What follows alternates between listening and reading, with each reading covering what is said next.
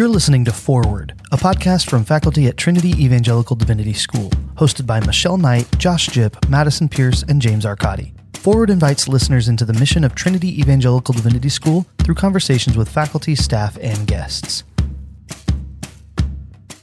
Hello and welcome to Forward, a TEDS faculty podcast. I'm Michelle Knight. And I'm Josh Jipp. And we are your hosts today. We've got the pleasure of interviewing one of our own, Madison Pierce, the brilliant and delightful assistant professor of New Testament here at Trinity Evangelical Divinity School. Today, we're going to chat with her specifically about her upcoming book with Cambridge University Press entitled Divine Discourse in the Epistle to the Hebrews. Hey, Madison. Great to have you on the podcast today. Thank you, Josh. It's great to be here. How do you think it's going to feel to be the one that's receiving the questions instead of the one asking the questions? Terrifying. Thanks. Terrifying? Okay, good. Because Michelle and I have prepared some really difficult ones for you today, and super looking forward hard to seeing how you answer these. Yeah, that'll be great.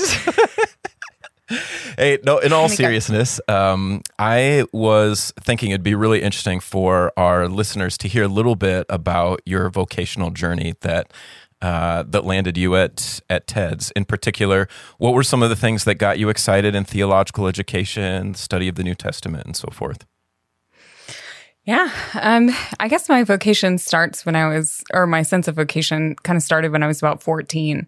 I was leading small groups and involved in leadership in our youth group. I had really only become a believer within the last year.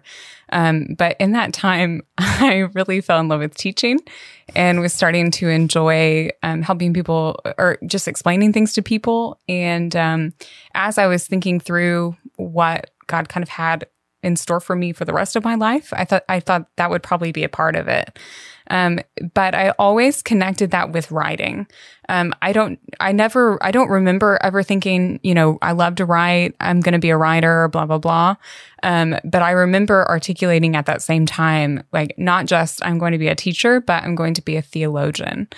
And so that was when I was about 14. I had a slight detour. There's about a 5-year blip on the radar where I was exploring some other things for some various reasons, if y'all want to talk about that. But when I was 19, I switched my major from music to Christian studies and sat down in a theology of Paul class and started reading a bit of Jimmy Dunn. And I knew I was exactly where I needed to be. And within by the end of that semester, was looking toward going to seminary, and then getting a PhD and going on to teach. So that's great. Cool. During that 5-year hiatus, was it you were probably pursuing becoming a stand-up comedian? I was. Yes. No, Josh, that was her circus face. What? No.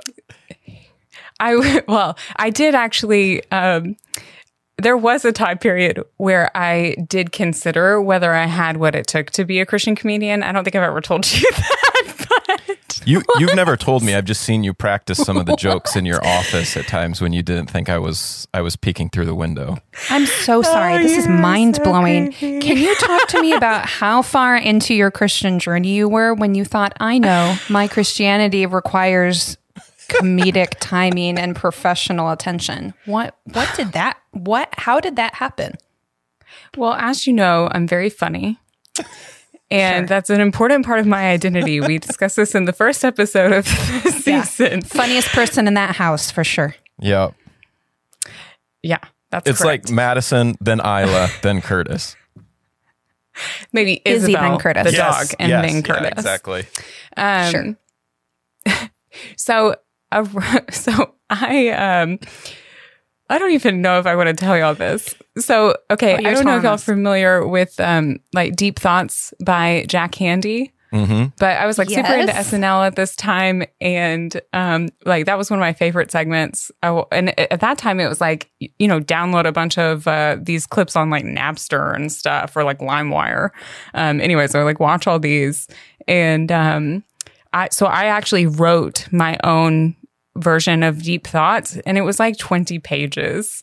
And some of them were like legit riffs on Jack Handey, and then some were like my own kind of thing. And people enjoyed them. I can say with some confidence. They are somewhere. I don't have them I don't anymore pull them out on a daily basis to encourage myself about how funny I am. But yeah. They're around. That honestly, like, it's pretty funny, but it really doesn't surprise me too much. But anyway, back. Let's try to stay on topic a little bit better here for if we can. I'm sorry. Back to it's your fault. it's probably Michelle's actually. Yeah, you're right. So you maybe let's skip a little bit ahead into you did your MDiv at TEDS, and then you did your PhD in the UK in Durham. What were some of your thought processes in terms of why did you go overseas instead of stay in the United States? Why not an evangelical institution? Do you want to give us a little bit of window into your thinking and how it formed you as well? Yeah. Well, when I was finishing up my MDiv and starting to look around, I felt ready to write. Whether that was naive or not, I felt like I'm ready to do some independent work, and I really don't want to do another, few years of coursework. I knew that the UK would give me that opportunity, and I was really eager to have some different experiences in terms of culture and all of that. Of course, I understand that the UK is by no means like the most distinct culture from the US, but it certainly has its charm. And I also, I did consider staying in the US and looked at various programs, but I was fairly sure that I didn't want to be at an evangelical institution. I don't think there's anything wrong with getting a PhD at an evangelical institution. In fact, I supervise PhD students at an evangelical institution. But I personally felt like I needed the opportunity to stretch out a little bit and to explore various parts of my faith, to continue to be in conversation with people outside of evangelicalism. And the UK offered me that opportunity. Staying in the US, where I do feel like things are more polarized, not just in theology. I felt like I had an opportunity to be at an evangelical institution or to be at an institution that was antagonistic. And going to the UK, especially going to Durham, I had the opportunity to be in a public university, but still to be in an environment that was loosely confessional, or at least hospitable towards a broader theological perspective. And I'm really grateful to say that my hope in that regard was really well-founded. Durham offered all those things, and in the shadow of the cathedral certainly allowed me to grow my faith and to connect with God in a new way. That's great. Very cool. Madison, I'm glad you shared that, because I think our students are pretty consistently trying to discern like what their next steps are. And I know I field questions a lot, and I've heard Josh talk about fielding these questions too. Students look at their faculty and they see that they're from a lot of different institutions, some confessional, some not, some evangelical, some not, some in the US, some not. And so I think it's really helpful when we're talking through our journey kind of to explore a little bit what that looks like and why we made those choices as we have. So thank you for doing that. Yeah. I one thing to pop in, when I was looking at programs, I found that everybody who gave me advice advised me to do what they did. And it's really important to me that I don't do that. Although I certainly, most people ask me, what was your experience like at Durham? And I say, if you feel led in that direction, do it. I hope you would be as blessed as I was. But I think wherever you end up going, you should go where you're going to flourish as a scholar and as an individual. Yeah, that's a great point, and something we should all keep in mind as faculty advisors too. For sure. Yes, I can think of numerous instances where I've done the exact same thing, and only later on did I realize there might be other reasons for advising people to think differently than doing what I did. So you're obviously mature beyond your years, Madison, to see that so early on. Well, thank you, Josh. So you mature. That's what people know about maturity. one of the fun things about having Michelle and I interview you, Madison, is that it gives me an opportunity to reflect upon, or maybe not, I won't do the reflecting, but ask the two of you perhaps to reflect a little bit upon your friendship. I can remember years ago when I was maybe my first or second year as a faculty member at TEDS, and seeing the two of you bouncing up and down the halls, doing your teaching, and you were pretty energetic. You're still pretty energetic, the two of you. I feel like, is that sexist or something? I don't Bouncing? know. Did we have pigtails on? No, but you were energetic, and you still are. Yeah, that's fair. We'll take Anyway, I don't know what my question is here, but I think it'd be fun to hear a little bit about how your friendship with Michelle started. You know, maybe some of the ways that it's changed you, or things that ways in which the two of you have mutually encouraged each other. You want to give a little insight for our listeners into your friendship? Sure. I think this may actually have been maybe the second time that I stepped foot on Trinity's campus. I mean, the first time was for a campus visit like in August of 2009. And then, I usually don't tell my students when I was a student. I just talk about like in the distant past. Anyways, at some point in the past, I visited campus, and then the next January had a proficiency exam for Greek. And I now know that Michelle Knight was in this very room. This was 10 years ago, January. So we didn't actually connect at that point, but maybe a week or so later, we were at some kind of orientation, and I ended up sitting by one of the few women in the room, maybe the only other woman in the room. And we were just like working through stuff, and ended up like kind of chit-chatting about what we were doing and all of that. And the skipping ahead a little bit, Michelle may want to double back to that experience. But we ended up in the same Greek class because we did both pass that proficiency exam.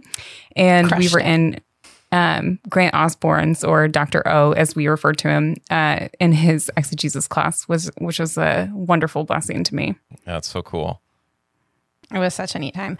I'd like to point out two things that Madison didn't share. First of all, the reason that we're sure we were in that proficiency exam together is that I remember very distinctly looking up on like the, midway point of my proficiency exam and noticing somebody finishing and turning their exam in and being like, who is this crazy person? And that was Madison. Second of all, when we were sitting next to each other during this event she was talking about, I'd like to point out that the person in the front of the room was giving us strict instructions on what to do next and how to do things. And I was watching this individual next to me kind of scurry ahead, her brows furrowed, 10 steps ahead of whatever was happening and what we were being instructed to do. She was trying to register for classes that had yet to be unlocked because we hadn't taken the proficiency exam, but she was like bound and determined to make it happen. It was the most Madison moment, now looking back, that I could have ever hoped for. So yeah, it's easy to they were imagine both really on me. brand. Yeah. It was perfect. What would you guys say is one of your strongest, closest similarities and biggest differences in terms of, I don't know, it could be anything, personality or likes, dislikes? We have a lot of similar interests. Obviously, I think one of the things that bonded us quickly is that we both love tech.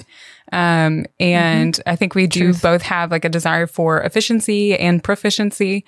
But also that we both... That's why I often feel so left out in this triumvirate today. Especially the proficiency part. Sorry, go ahead. You're so bring you along, Josh, brother. Don't worry. But then we also we were in a very small group of people at TEDS at that time that wanted to go into academia when we finished. Yeah. And so the fact that we both wanted to be professors when we grew up, and also that we were female, I think that we were brought together. So I would say that that's definitely like some of the things that we have in common. Michelle, do you want to talk about some of the things that we have, some of the ways that we're different? Yeah. I feel like Michelle has a more acute awareness of this. I don't know. Well, for example, Madison and I are both J's. Actually, Madison is the one who knows all about not only Enneagram, but what is that again? Myers-Briggs. The 4 letters. Thank Myers-Briggs. you. Myers-Briggs. So she could probably speak more intelligently to that specifically, but we both make decisions. We both get things done. We both logically kind of calculate what we're going to do next. And once we've decided to do it, we do it. But like, for example, Madison is one of the most impulsive Jays I've ever met in my life. And she like decides what she's going to do. She's doing it. And she's like on. She's just like taking care of business. She's like halfway down the street. I will mull over a decision for half a day to like make sure that it's absolutely the right decision. So that's one kind of acute difference that I think we've noticed in our life recently. Like when I bought my house on the internet. Madison literally bought her house on the internet. My husband and I looked at 47 houses. Yep. As an example. Got it. Yep. Follow up. Madison is a lot more introspective than I am. So Madison is very aware of kind of how she's processing in the world and how she's interacting with the world. She's very sensitive to the emotional state of other people around her. I, as much as I have some sort of emotional intelligence and those sorts of things, I tend to block out emotion and kind of stick it on a shelf and get stuff done. So we each kind of handle our emotions and our surroundings and the things that stress us out in different ways. I'm trying to think of more comedic examples. Madison, do you have any? Michelle loves terrible sci-fi. I only like great sci-fi. I do love terrible sci-fi. Basically, like all like of her, the really bad sci-fi. I love it. I love feel-good TV. I want TV to be the best part of my day, not because it's quality, but because it's happy. Because it makes you feel good. I also... Yes. You don't need dark therapeutic and complicated and... No. Yeah. I want Captain America. Madison likes like the dark DC comic stuff. Yeah. It's really creepy. Yeah. I'm not into it. Yeah. She also likes intelligent comedy. No time for that. Yeah. All right. Do you want us to start I know talking? she also likes non-intelligent comedy as well. I do. Yeah. Yeah. I've been giving Josh some movie recommendations. So, I you're have outed. it on good authority. It's not all intelligent. That's all fair. right. Well, thanks for the little insight, little window into the friendship of the two of you. Sure. You could also have added another similarity is that you probably just dominated the MDiv program while you were at TEDS, right? There's no question about the fact that we dominated pretty much everything we did at TEDS. Everything. Not just that MDiv program, but I'm just kidding. All right. But with our powers combined, we were set up well to succeed. Here's another difference. I would never say that. But I welcome Michelle saying it on our behalf. And humorous. I was being funny. I think everybody knows I was being funny. Yeah, we do. Thank you. Oh, yeah. All right, let's turn to your class. recent book, Madison. It was a great experience for me. In terms of reading experiences go, to have a chance to prep for the podcast by reading your forthcoming book, Divine Discourse and the Epistle to the Hebrews. It's coming out later this summer with Cambridge University Press, and to all of our listeners, you won't be surprised. It's a stellar example of combining close exegetical argument with also robust theology. So Madison, a lot of readers of Hebrews have noticed, obviously, that speech and speaking is a huge part of the book. How did you take that theme, but then move it forward? I think so. One of the interesting things about my project is I feel like I just kind of looked at the text, and I feel like anybody else could make a lot of the same observations that I did by looking at it. But, without kind of attending to this particular feature, they just didn't see these things. But I've had a few people say like, wow, once you see that, you can't unsee it. And what they saw was patterns in the discourse. That first of all, speech is not only prevalent, but it's clearly patterned. And so, first the Father speaks to the Son, then the Son speaks to the Father, then the Spirit speaks to the community. And that's in the first section of Hebrews. A lot of Hebrew scholars divide Hebrews into 3 sections. And so in that first major section, that happens. And lo and behold, when we transition into the second section of Hebrews, it happens again. The third section doesn't. But there are lots of distinctives of the third section of Hebrews. For example, the Son and the Spirit are not really mentioned with as great a frequency in general in that third section. The priesthood of Christ is a more minimal part of that section, et cetera, et cetera. So there are some significant variations, even though God does continue to speak there. So, and one other thing, there's only 3 speakers in Hebrews. Father, Son, and Spirit. And they speak in this really distinctive way. And so these characters that the author portrays as God have a distinct function in the world. So, now, is Scripture considered a speaker in the book of Hebrews? You said there's only 3. Where does Scripture play a role? Well, Scripture, there's only one place where potentially Scripture speaks, but it's really, there's an exhortation that addresses you as sons or as, children in chapter 12. A lot of people just kind of move beyond that introductory formula and assume that it's actually Hatheos or the Father speaking, but it literally is the exhortation that addresses you. And whether I think, I have some really preliminary thoughts about what's going on there, but I don't necessarily think that that's a speaker. I think that it's more an appeal to this kind of to the proverb or to the writings in some way, which would of course be exceptional in Hebrews. Okay. Could you give us an example or two, a specific example of where the Father and the Son, or the Spirit, I guess, but maybe where the Father and Son are speaking to each other? So in Hebrews 1, the opening series of quotations, the 7 quotations, various ones of those are spoken to the Son. So, to whom among the angels did God ever say, "You are my Son, today I've begotten you"? Even though it doesn't say God said to the Son, it's clear by the way that he introduces that is, that he's saying, he doesn't say this to angels, he says this to the Son that he's introduced in 1:1-4. And then, and a few others throughout.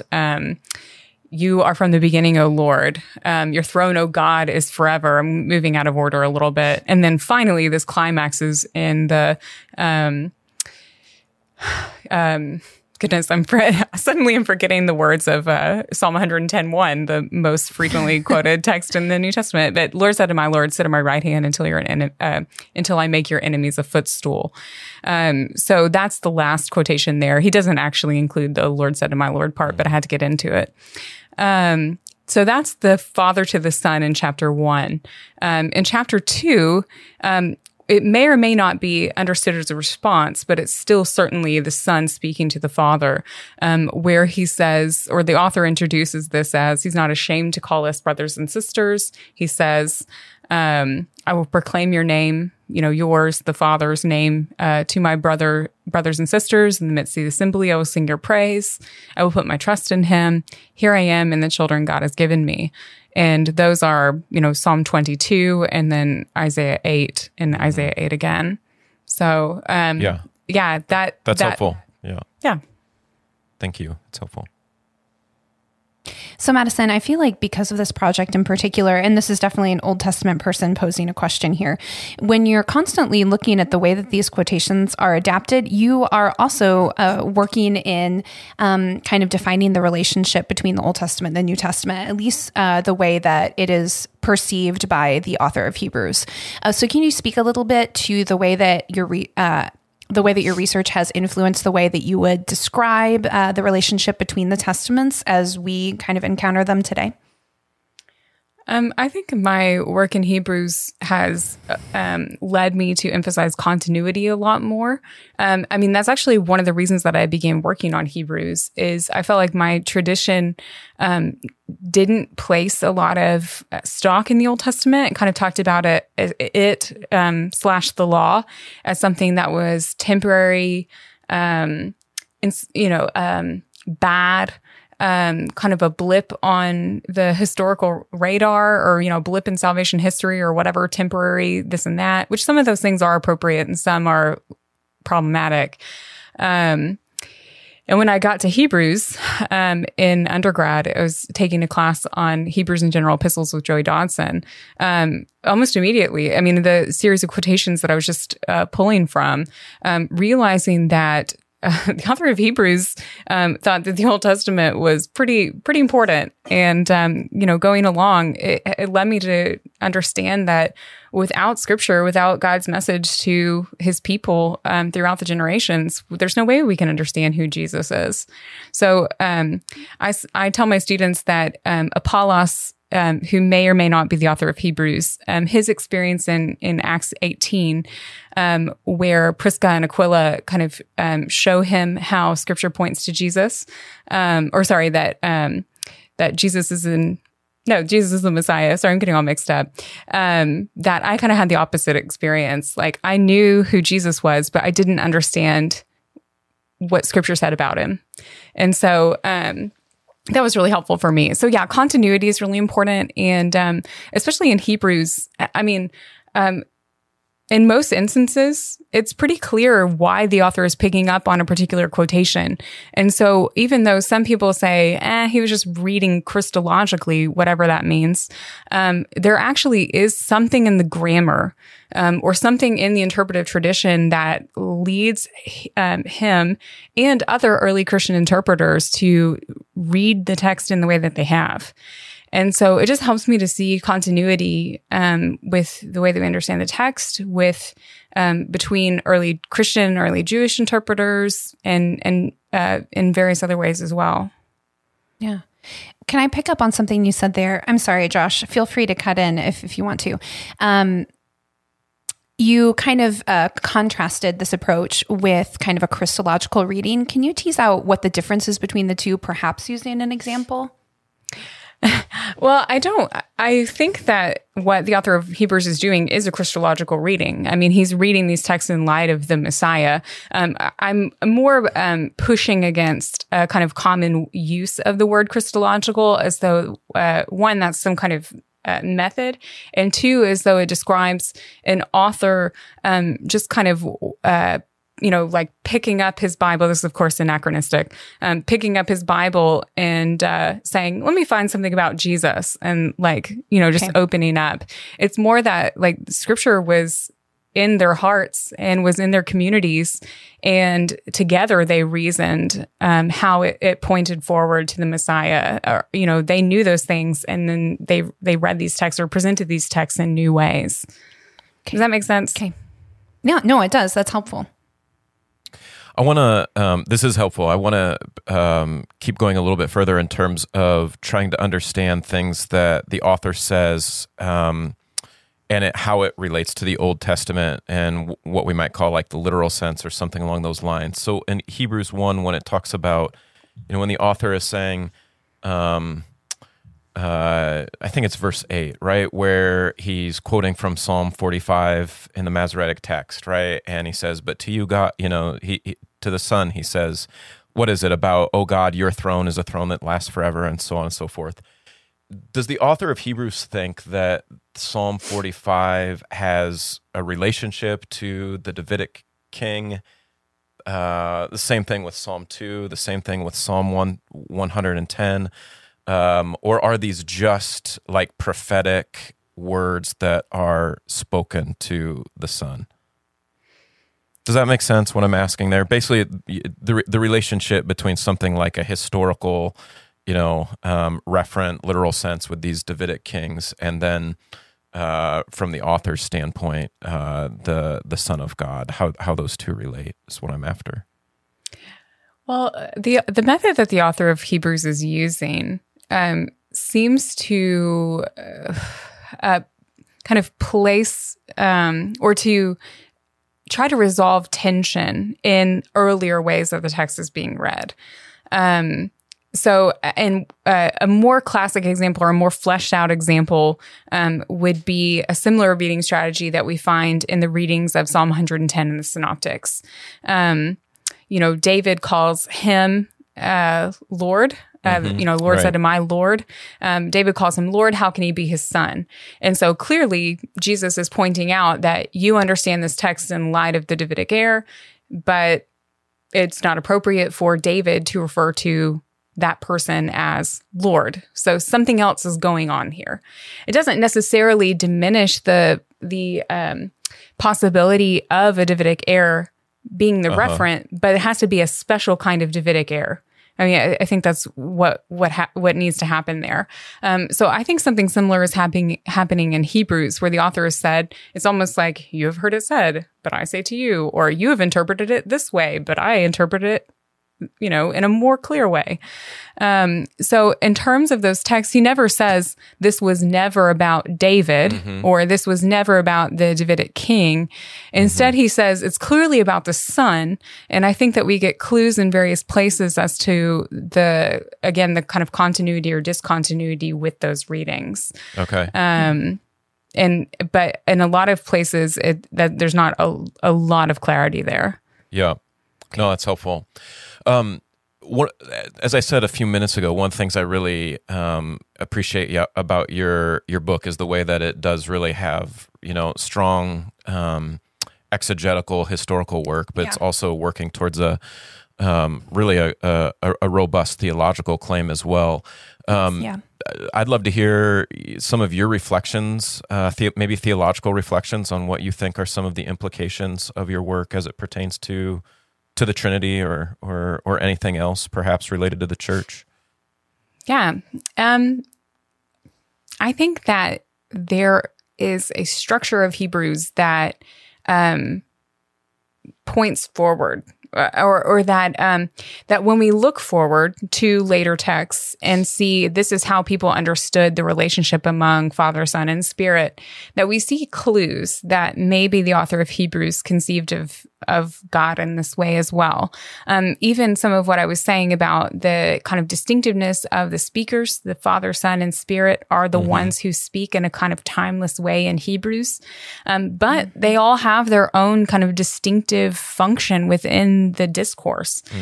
The Father primarily commends the Son. He sets him up. I mean, he does also institute the new covenant, but it's a new covenant of which the Son is a mediator. So he has a function in the text. The Son has a function also, which is to kind of acknowledge his mission and to actually commend the Father in a way that, I will put my trust in him. I've come to do your will, to say that like, I am faithful to you. And he models that not only in the quotations, but in various other, in the way that the author introduces his argument in other places as well. And then the Spirit commends the community, because the Father and Son speak to each other and we get to overhear it. But the Spirit is the one that addresses us directly. And so the Spirit is the one who really responds on behalf of the Father and the Son with humanity. And I do, in the book, draw some parallels there with the so-called unforgivable sin. I think something similar is happening with the way that the Spirit is portrayed there, that he's the one that kind of responds on behalf of the Son, which I think is drawn from Isaiah 63 while we're on the subject. But so yeah, they have a function, but they're the only ones that are appropriately, or that are speakers up until the very end. It's actually the case, this is moving a little bit beyond your question, but just kind of a fun fact. There is one exception to the only God speaks in Hebrews. The very last speaker in Hebrews is actually us. With confidence, we say. So what are the implications of that? Is it that we learn how to hear and then we speak, or what are some of the implications of that? I mean, it seems like a really interesting insight. Yeah, I do. I think that the author has been modeling speech for us via God. But this is an opportunity we've been hearing and hearing and hearing. And we've, there's been kind of this tension throughout Hebrews, like, will the people continue? Will they be faithful? Will they not? And so here, at least, we say with confidence, the Lord is my helper. I will not be afraid. What can mere mortals do to me? And so at least in this instance, our response is to be faithful, to hear what has been said to us and to move forward appropriately. Oh, that's great. That's really good. That's wonderful. So Madison, obviously, I hope we're not going to see people who listen to this podcast or engage your work go and start talking about prosopological exegesis from the pulpit. But could you summarize for us 2 or 3 ways you feel like your research should change or at least affect or strengthen the way that we teach and preach about the book of Hebrews? Yeah, sure. Michelle is alluding to the method that I think is at work here. I don't think we've named it up to this point, but I've been talking about it. So I think that the author of Hebrews is taking passages from Scripture and is identifying a new character within them. It's typically Jesus, but in the examples that I was just giving, the Spirit, for example, is identified as well. And even, so I'll stop there and not give too many examples. But so different new characters are introduced here. Prosopological exegesis is a terrifying phrase. Yes, do not use it from the pulpit or Greek and Hebrew or whatever. Be generous with your congregations. But what I hope people see is, one, that the author of Hebrews is not a capricious reader of Scripture. This is something that since George Caird wrote, who's my grandfather in biblical studies. He was the doctoral advisor for my doctoral advisor. So it's all in the family. But he's the one that said Hebrews is reading carefully. That his exegetical method is not, he says fantastic, although I use fantastic in a rather positive way. He's using it in a more classical sense. That he's careful. And so that's something that I want to bring out, not just with Hebrews, but with all of our New Testament interpreters. Again, that they're attending to the grammar and attending to the circumstances within which they're operating. I think that helps us to understand that these men were not inspired in a vacuum. Not only were they readers of texts, but they also, God providentially set up this moment for them, in which they were operating. They didn't tuck themselves away in a room and only receive from God. But as, our doctrine of inspiration insists, they were divine and human authorship is important. And so the exact moment within which they were writing is important, not only for us, in what they were able to pass on, but for those first communities that received what they were saying. If these methods weren't operative, if these interpretive traditions weren't already present, then these arguments that the author of Hebrews is making are going to be nonsensical. But he is reading in a really, he's making a lot of assumptions when he reads. To read these texts in light of Jesus, to function in this way. And so I think that means that this is how people read texts at that time. Yeah. That's super helpful. That's well said. It sounds like you should teach a class on this. Have you ever thought of that? Yes. I have. I'm currently teaching a use of Scripture and Scripture class, which is a great joy to me. It's still something that I'm thinking through, that I've got lots of work to do. Early on in the class, the student said, you should write a book about this. And I told them that it's a long way down the road, because I have some strong opinions about it, but I still want to flesh them out a little bit more. Yeah, so, I can see some of the wisdom of that too, in terms of a book that evolves out of your ability to keep working with your method through a variety of texts. So I hope you take up the students on that at some point, though. Thanks, Josh. One more question related to kind of writing and church. And you had said, at the beginning of our conversation, even back, I think when you were 14 or whatever, that you had, conceived of yourself one day of being a writer. I'm just wondering, how do you find a research topic, or how do you kind of land on what you want to write on? Is it a problem in the text? Is it, hey, the church really needs to know this, or any. I know you're still relatively young, although you're getting older every day. But how so far have you kind of just put thought into how you pick a writing project? Well, some writing projects have found me. People have approached me to write things. I'm trying to be more selective about those now, and really to allow myself to kind of steer what I'm doing. And with that, really it's been curiosity. Things have kind of welled up in me. Obviously, this comes out of doctoral research, which was just a question that kept kind of expanding. But with later projects, things that I have kind of on the horizon, it's really a lot of times has been an area that I feel like is a weakness in my own understanding. So, for example, the question that you asked about how these quotations relate to David, or to interpretations about David, that questions like that are why I'm writing a book about Messiah language in Hebrews. I need to think about that more, and I want to be able to approach it in a more systematic way. And so I've got a question to answer. Might as well write a book about it. Mm-hmm. Yeah, that's great. I love that. Well, Madison, it's been a true joy to have you on the podcast today. Obviously, you're on the podcast a lot, but for us to be able to kind of toss you on the other side of the table and the virtual table and ask you some questions has been really fun, especially because there's so much that we talk about on the podcast, like food and age and all sorts of other silly things. It's fun to hear you talk about your passions and your writing and everything. So thank you for joining us today. It was great to have you on here. Yeah. Thank you, Madison. Thanks, y'all. And that's just the foreword. If you enjoyed what Dr. Madison Pierce had to say today, watch for her forthcoming book, Divine Discourse in the Epistle to the Hebrews, coming out later this year with Cambridge University Press. It's been a privilege to have our friend and our co-host on the podcast today. We want to say thank you to her, as well as to our producer, our super talented producer, Curtis Pierce.